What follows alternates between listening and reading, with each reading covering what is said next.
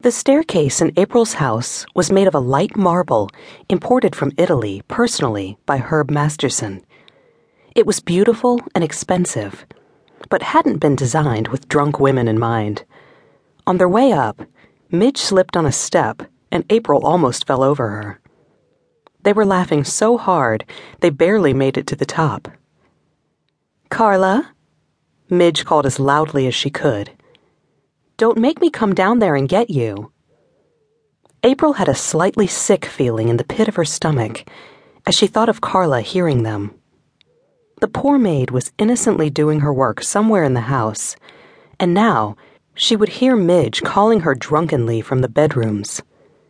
Carla was a good worker, about Midge's age, and April realized she knew almost nothing about her. She didn't even know if Carla was married, whether she had kids, how she'd gotten her job as a maid.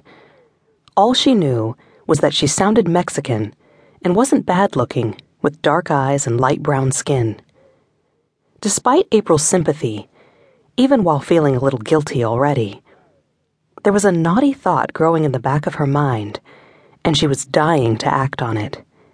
She'd been through so much in the past few weeks.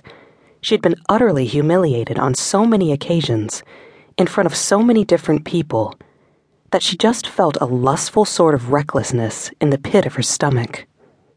She got a terrible thrill from the thought of making Carla do some of the same sexual favors she had been forced to do for the other women. She found that she was eagerly anticipating what Midge would come up with for Carla to do.